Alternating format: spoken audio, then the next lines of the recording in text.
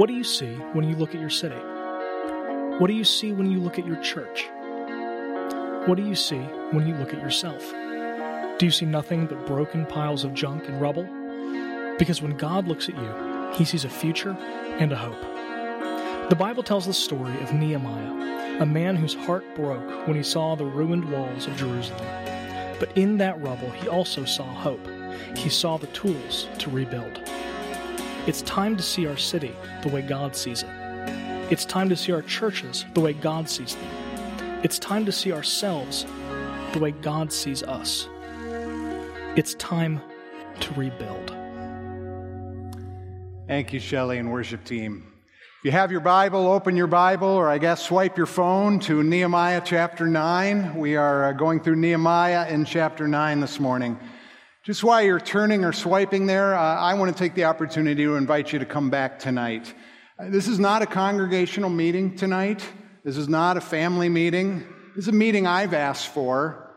And what I'm going to do at the meeting tonight, just so you know it, is I'm going to lay out the results and the assessment that have come from my interviews of over 250 of you in the church here, and how that sets the agenda for what the transition team will be doing over the coming months.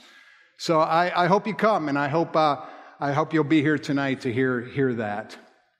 We are in Nehemiah chapter 9, and I think God wants to do something pretty significant today.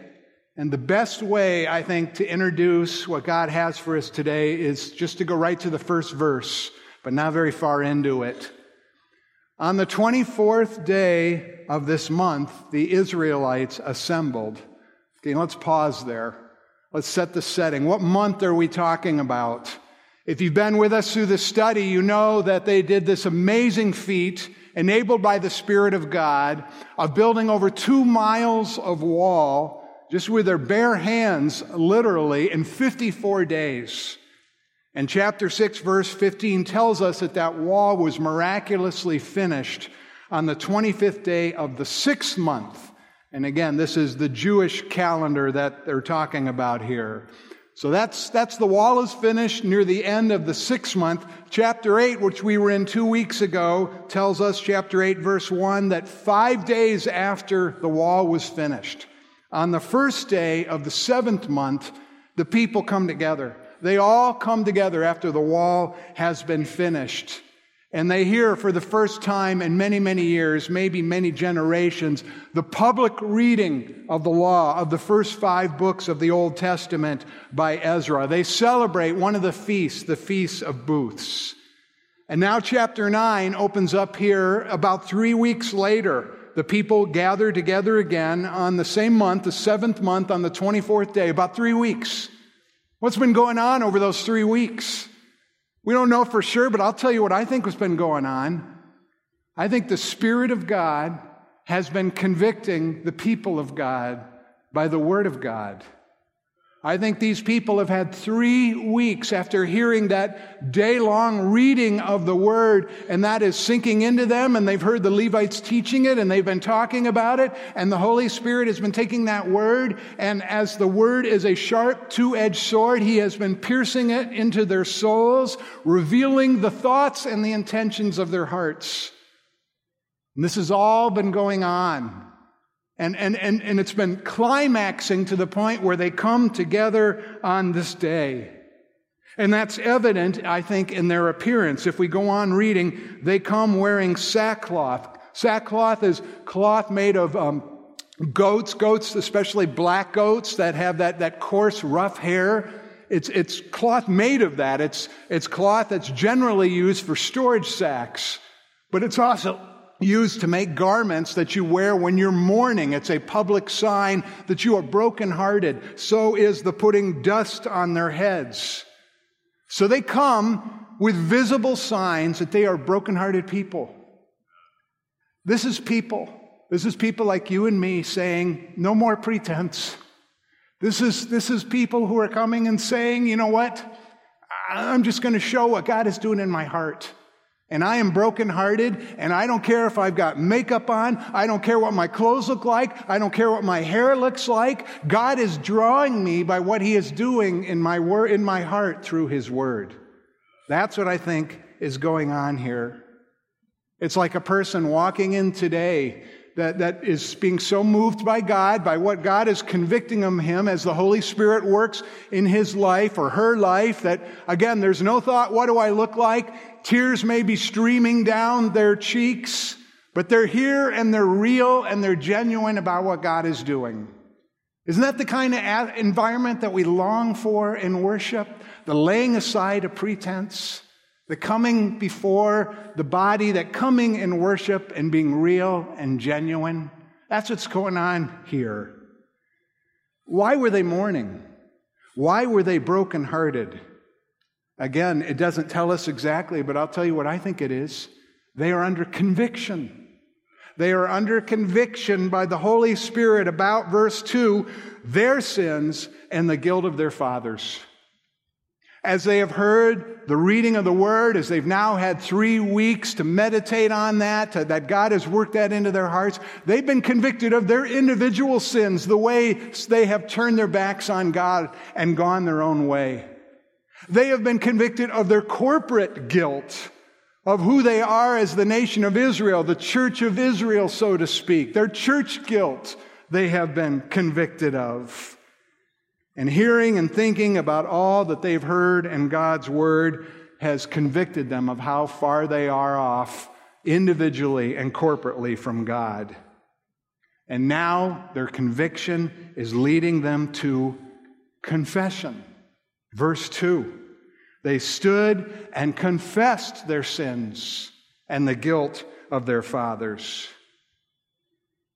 Let me tell you this morning, this is the beginning of revival. And I've said this before. The first 7 books or 7 chapters of Nehemiah are about God enabling his people to rebuild the wall. But what good is a rebuilt wall and a rebuilt city without people with renewed hearts living in it? Chapters 8 through 13 are about God's work and reviving, renewing the hearts of his people. And it is interesting to me, it's more than a coincidence that there is this confluence of this subject, this topic of revival for me right now. As I study Nehemiah, so clearly I see it. But even as we as a transition team, as we are looking at what this church, Central Church, was born out of, you see revival.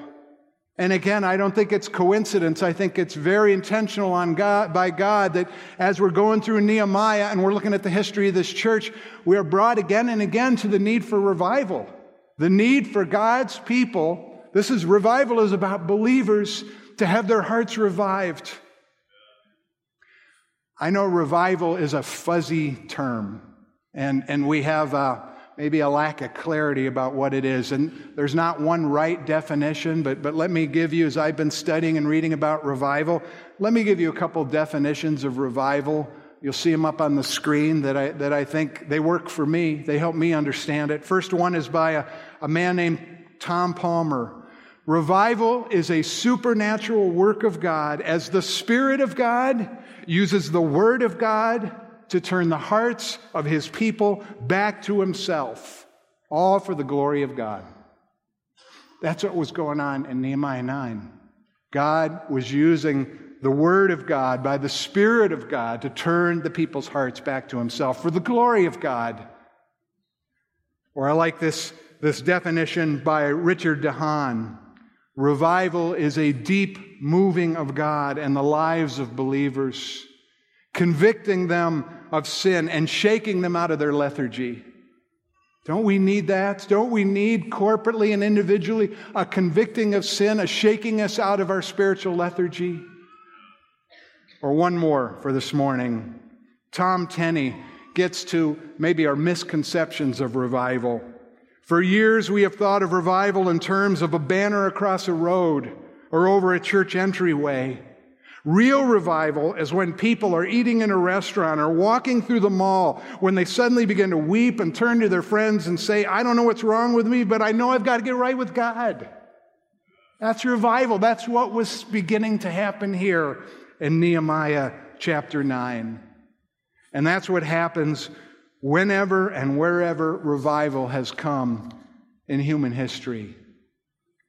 Let me share with you, there are many I could share, but let me share with you one incident of revival not too far from us, just in our neighboring state of Kentucky, at Asbury College in Wilmore, Kentucky. Revival that began, this is a Christian college, so this is among believers, revival that began in their daily chapel service, their 10 a.m. chapel service on February 3rd, 1970, and it's recorded by one of the students who was there at the time, Howard Hankey, in his book, God in Our Midst. Hankey writes that day, February 3rd, the dean of the college was the scheduled speaker that day in chapel. But as he came into chapel that day with his message, he just felt led that really instead of preaching, what he should do is he should invite students to give short testimonies about what God was doing in their lives. And so he did that. And a number of students stood to speak in various areas of the chapel auditorium. And Hankey records, he remembers that their testimonies, they were fervent and soul-searching. And as that chapel hour came to an end near 11 o'clock, one of the professors came to the platform and expressed that any student who wanted to pray should feel free to come up to the altar. He didn't plead. There was no playing just as I am. There was no emotional manipulation. There was just his quiet reminder that the altar was open. As soon as the invitation was given, a mass of students moved forward. In fact, there wasn't room in that 1,600-seat chapel auditorium for everyone who wanted to pray at the altar to come up to the altar. Many had to kneel in the front seats of the auditorium. And Hankey remembers hearing hundreds of students praying out loud. He remembers hearing a mixture of heartfelt contrition, of weeping, even of joy. He writes, it was evident that God was moving upon his people in power. The presence of the Lord was so real that other interests seemed unimportant. And that was borne out because the bell rang for that hour to end and for the next class to begin, and nobody moved. Nobody left the auditorium. The students stayed through the morning. They stayed through lunch. They stayed into the afternoon, streaming to the altar. In fact, as word began to spread around the rest of the campus, more and more students came and packed into the chapel. Yeah, occasionally there would be some students who would leave for one reason or another, but as soon as they would leave, others coming would fill their place. So that 1,600-seat chapel was packed, standing room only. They stayed through dinner and into the night. For the next 185 hours, that's almost 8 days, there was a constant flow of students coming to the altar, pouring out their souls, asking forgiveness, and exhorting others to heed the call of God. Even in the middle of the night, at 2:30 in the morning, there would still be at least a couple hundred students up at the altar praying. And then each morning after breakfast, the sanctuary, the auditorium would fill back up again. The revival spread to the nearby seminary, Asbury Seminary. It spread to the churches in the nearby town of Wilmore, Kentucky. They canceled classes. The seminary canceled classes. The churches canceled services. And people began streaming to the Asbury College Chapel. As the local media reported on it, hundreds of visitors from surrounding towns and states traveled to the campus to witness this. For most of those 18 days, there was standing room only in that 1,600-seat auditorium. Now, no one tried to compile any statistics. It was felt that this would be out of keeping with the spirit of the revival. But most of the students at the college and the seminary, at some point during those 8 days, came and knelt at the altar. And there were thousands of others who came and did the same. Hankey says, the whole spiritual tone of the campus was completely changed. And I need to tell you this morning, I am pleading, I am praying for God to do that kind of work here. For God to do that kind of reviving work in this church. that He would move so deeply in our lives individually and as the body of Christ that He has called us to be at Central Church, that He would shake us out of our spiritual lethargy, that He would move us to conviction of sin, that He would move us to repentance, that He would bring us back individually and corporately to spiritual health and freedom. And it begins with confession. It begins with confession. That's what happened in Nehemiah chapter 9. That's what God was stirring in Jerusalem as the people gathered with their tear-stained faces, wearing sackcloth with dust on their heads, moved by the Spirit of God through the Word of God. Verse 2, they stood and they confessed their sins and the guilt of their fathers. Now, I'm going to quickly compress and summarize most of this chapter for you, but I encourage you to read it later on your own. This, I believe, is a revival service starting here in Nehemiah 9. I see it starting in verse 5 with the leaders of the service, the Levites. And the leaders of the service, in verse 5, they exhort the people, stand up and bless the Lord. That's equivalent to what the dean of Asbury College did that day on February 3rd, 1970, when he invited students to give testimonies of what God was doing in their lives. And verse 6, they begin to praise God as their creator and their sustainer. And then verses 7 and following, they testify about God's gracious choice of them as His people through His choice of Abram. They testify about God rescuing His people from slavery in Egypt, about God leading them through the Red Sea, about God keeping them alive in the desert, about God giving them the law at Mount Sinai, the guide for their lives and relationship with Him and each other's. And brothers and sisters, every one of us could give that kind of testimony today. Every one of us has been created by God. Every one of us is here this morning. Our hearts are still beating. Our lungs are still breathing because He preserves our lives. He sustains our lives. And if you know Jesus Christ as your Savior and Lord, you too can testify that He has graciously chosen you, that He put His hand on you and drew you to Christ and saved you. And if you know Christ as Savior and Lord, you can testify that He has rescued you out of your Egypt, out of your slavery to sin and the devil. You can testify that He has faithfully provided for you as He's leading you through the desert of this world to His promised land. You can testify that He has given you His law, His revealed word that tells you how to live, that tells us how to have relationship with Him and each other. But then the testimonies make an abrupt turn in verse 16. In spite of all that God has done, they admit, they confess, our ancestors, and they lump themselves into this, acted arrogantly. Or the New Living Translation puts it, they were proud. In other words, they had the same disease that you and I have. That infection that we all have of the same spirit of self-will that tricked Adam and Eve into believing that first lie. You can be like God, knowing good and evil. You can be in control of your life. You can determine what is right and wrong for your life. And in that pride, overcome by that arrogance, they became stiff-necked, and they did not listen to your commands. They did not obey your commands. I got to tell you, the phrase that stuck out to me over and over the last 2 weeks was this phrase, stiff-necked. It appears again in verse 17. They refused to listen and failed to remember the miracles you performed among them. They became stiff-necked. And it's not up on the screen, but verse 30 also speaks about how they stiffen their necks. And when I see something in a passage appear over and over again, I know that God is trying to get my attention. Our attention is something to bear down on. And so I want to spend just a couple minutes because I think it's crucial to what God wants to do among us this morning.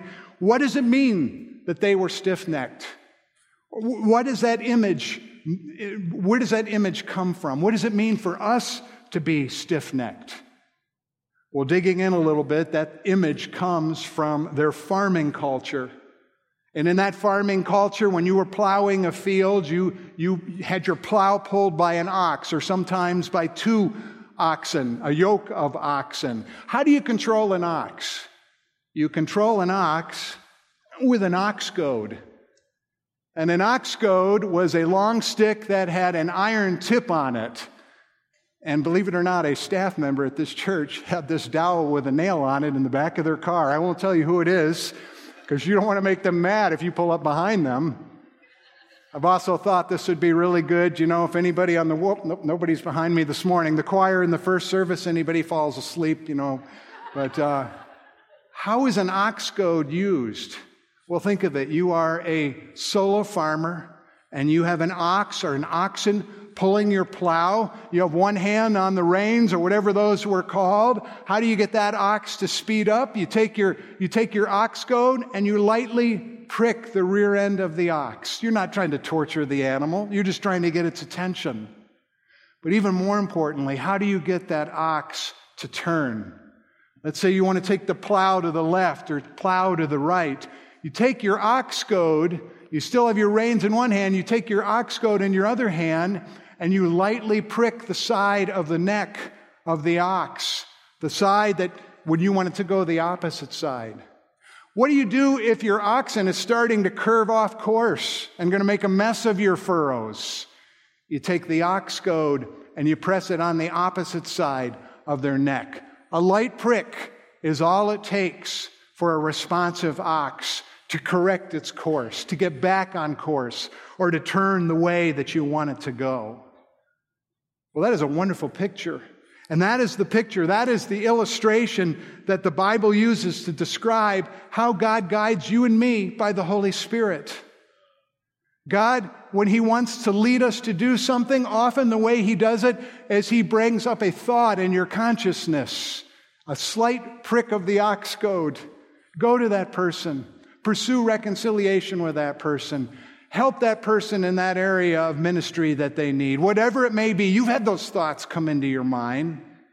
And maybe you let that thought go and flitter away, but it'll come again. That's the Holy Spirit as the ox goad pricking you slightly to bring into your consciousness what it is that God wants you to do.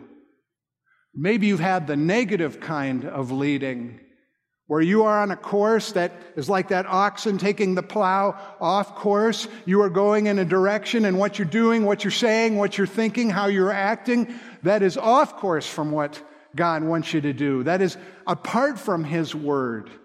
What does the Holy Spirit do? The Holy Spirit pricks you with conviction. You read something in His Word, and it pricks you.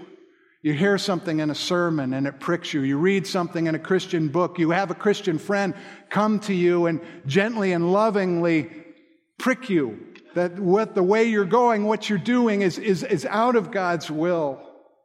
That is the loving hand of the Father using the ox goad of the Holy Spirit to lead you, to convict you, to guide you.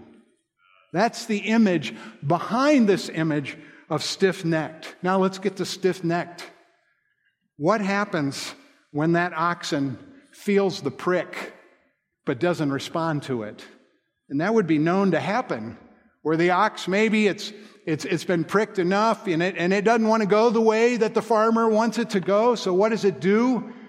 The Hebrew word literally means it hardens its neck. You have to press harder and harder into the neck. It stiffens the neck to the prick of the ox goad. What happens when we feel the prick of the Holy Spirit, nudging us to do something, convicting us of sin, and we ignore it? We become increasingly stiff-necked. An ox that won't turn for the farmer, when the farmer pricks its neck with the ox goad, that's an ox that's hard of neck. That's an ox that's stiff-necked. That expression, therefore, Moses and the prophets used to describe people, you and me, when we're not responsive to the leading, to the guiding of the Holy Spirit, when we have a stubborn, self-willed spirit, when we don't heed the Spirit's prompting, when we brush away conviction of sin, that's what we're doing. We're stiffening our neck. We're hardening our neck. And what happens when we do that over and over? There's a second image here, and we see it in verse 29. This after discussion of more that God did, God bringing them into the promised land and again blessing them abundantly in the promised land, but them still ignoring him, it all culminates in verse 29. They turned a stubborn shoulder and stiffened their neck and would not obey. What does that image of turning a stubborn shoulder describe? Well, there are oxen that at least at that time increasingly resisted the farmers leading by the pricking of the ox goad, to the point that they got so obstinate, so defiant, that when the farmer would attempt to put the yoke to attach the plow onto the ox or the oxen, that ox would stiffen its shoulder, would not allow the farmer even to put the yoke on. There's a powerful image, both for Israel and for you and me, particularly if you think about the yoke as the yoke of God's word, of God's boundaries, of God's revealed will for how we're to live. When we repeatedly resist the Holy Spirit's prompting and convicting, we can get to the point where we become so stiff-necked, so stubborn, so self-willed that we turn a stubborn shoulder to the yoke of God's word. That it doesn't matter what God's word says. I want to do it my way. I'm going to go my way. This is what Stephen in Acts chapter 7 condemned the Jews for when he said, "You resist the Holy Spirit, you stiff-necked people." This is what Paul talks about when he speaks about grieving or quenching the Holy Spirit. We ignore him long enough. We resist his promptings long enough when we are like that oxen trying to throw off the yoke of his law. What does God do when those that he loves, the nation of Israel, you and me, when those he loves become stiff-necked and turn a stubborn shoulder to his Spirit and his word? We see that in verse 32. They're convicted of the hardship that has come upon us. He allows hardship into our lives. He allows the natural consequences of our stiff-neckedness, our stubborn shoulders, of our self-willed spirit to fall upon us. Not because he's punishing us, but because he loves us. And here's the beginning where they recognize this of true conviction and repentance in verse 33. You have been righteous, they say to God, and all that has come upon us. You know, it is just and right that this hardship has come upon us. We brought it on ourselves, in other words. For you have dealt faithfully, and we have dealt wickedly. They recognize that all the hardship that has come upon them is the just consequence of their stiff necks and their stubborn shoulders. Now, let me ask you the question this morning that I've had to first ask myself. Are you feeling the pain of hardship right now? Hardship in your family? Hardship in your marriage? Hardship in your broken relationships with other believers? Or corporately, are we feeling the pain of hardship in our church right now? He allows us to experience that pain, not because he's harsh, not because he's punishing us, but because he loves us. Proverbs 3:12, the Lord disciplines those he loves, just as a father disciplines the son in whom he delights. Hebrews 12:10, God disciplines us for our good, that we may share in his holiness. Discipline is not about punishment. If you know Christ as Savior and Lord, all your punishment has been dealt with at the cross. Discipline is about God as a loving Father saying, I want to get you back on course. I want to steer you back from the hardship of the consequences that you have brought upon yourself by your stiff-neckedness and your stubborn shoulder. Jews of Nehemiah's day, they came to the realization that all the hardship they were suffering from their Babylonian and Persian captivity, it was ultimately caused by their stiff necks and their stubborn shoulders. This is where their confession begins, as they admit what's going on in their hearts. And as they do that, as they confess, finally they're ready to hear the good news. Verse 17, but you are a God ready to forgive, gracious and merciful, slow to anger and abounding in steadfast love. Verse 30, in your abundant compassion, You did not destroy them or abandon them, for you are a gracious and compassionate God. When we confess, when we finally lay aside pretense and we humble ourselves and we turn back to the Lord who we've been stubbornly resisting, we don't find an angry God ready to punish us. We find God to be gracious and merciful, abundantly compassionate, unwilling to give up on us, ready to forgive us because He steadfastly loves us. That's what we just sang. Oh, how He loves us. That's why He never gives up on us. What does it look like when we confess? What does it look like when we acknowledge the areas of our lives and our relationships where we are stiff-necked, where we are turning a stubborn shoulder? Well, here's what it looks like, just some glimpses among the students at Asbury College during that February 1970 revival. Howard Hankey writes of the students coming forward. He writes, "Many prayed and wept with deep emotion, and afterward came to the platform to make apologies to those whom they had wronged and against whom they'd had resentments. Some made their way to individuals in the congregation to ask for forgiveness and to make restitution. Old enmities were melted with the fervent love of God." Could this happen in our church? Could God do this kind of work by His Spirit in such a powerful way that confession and forgiveness would break out among us like this? Hankey describes how the impact of the revival even changed marriages. He said it was a common sight to see married couples holding hands and walking down the aisle to kneel at the altar together. After renewing their love for God, they would rise with tear-dimmed eyes and embrace, experiencing a renewal of their love for each other.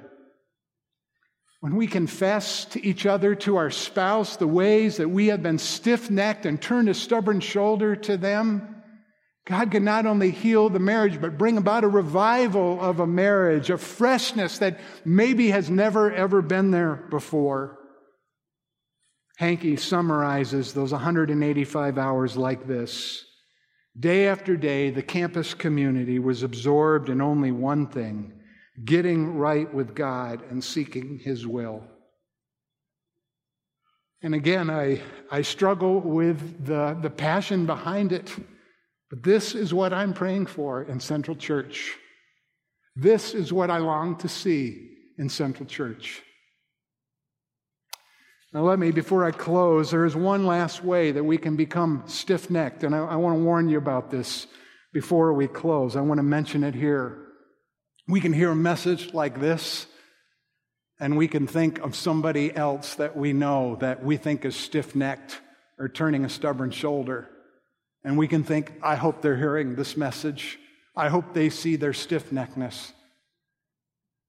And let me just use the words of an evangelist, Rodney Gypsy Smith, who really, I think, brings it into focus for me and hopefully for you. You want to know how revival comes? Draw a mark all around yourself and ask God to start the revival inside that chalk mark. Revival begins with me. It begins with each one of you. Confession begins with me. It begins with each one of you. How do we close this morning? You might expect me at this point to, call the worship team up and have some prearranged music and give some kind of strong invitation. But I keep coming back to how it was done at the beginning of the Asbury College revival. There was no pleading. There was no emotional manipulation. There was just the reminder that the altar was open. And it was all left to the Holy Spirit, whose hearts He was stirring. And so I can't manufacture anything this morning. I can't create any kind of emotional climate in your heart. All I can do is appeal to the Holy Spirit to do the work in the hearts of those of us who He wants to work in, and tell you just very simply, the altar will be open. So the altar here is open if you feel the pricking of the Holy Spirit to come and pray, or to come and to confess, or to come and make reconciliation, or to come and get right with God. Let's pray. Let's ask for the Holy Spirit to bring revival, beginning with each of us. Bring revival upon Central Church. Heavenly Father, I thank you for your word. I thank you for your Holy Spirit. I thank you for how patient you are with us. We're just like the Israelites, Lord. You bless us in so many ways, and we, like the oxen, we wander off course. And we often stiffen our necks to your prompting and your conviction. And often we get to the point where we even turn a stubborn shoulder. We shake off your word that you're trying to convict us with. And Lord, again, I don't attempt or believe I can create any kind of climate of revival, but I ask for revival. I ask, Lord, that your Holy Spirit would fall upon us, would fall upon this church, would bring about revival beginning with confession, individually and church-wide, Lord. So do the work that you desire to do in this church today and in the coming days and weeks and months. I pray this, that your church would once again glorify you. In Jesus' name I pray.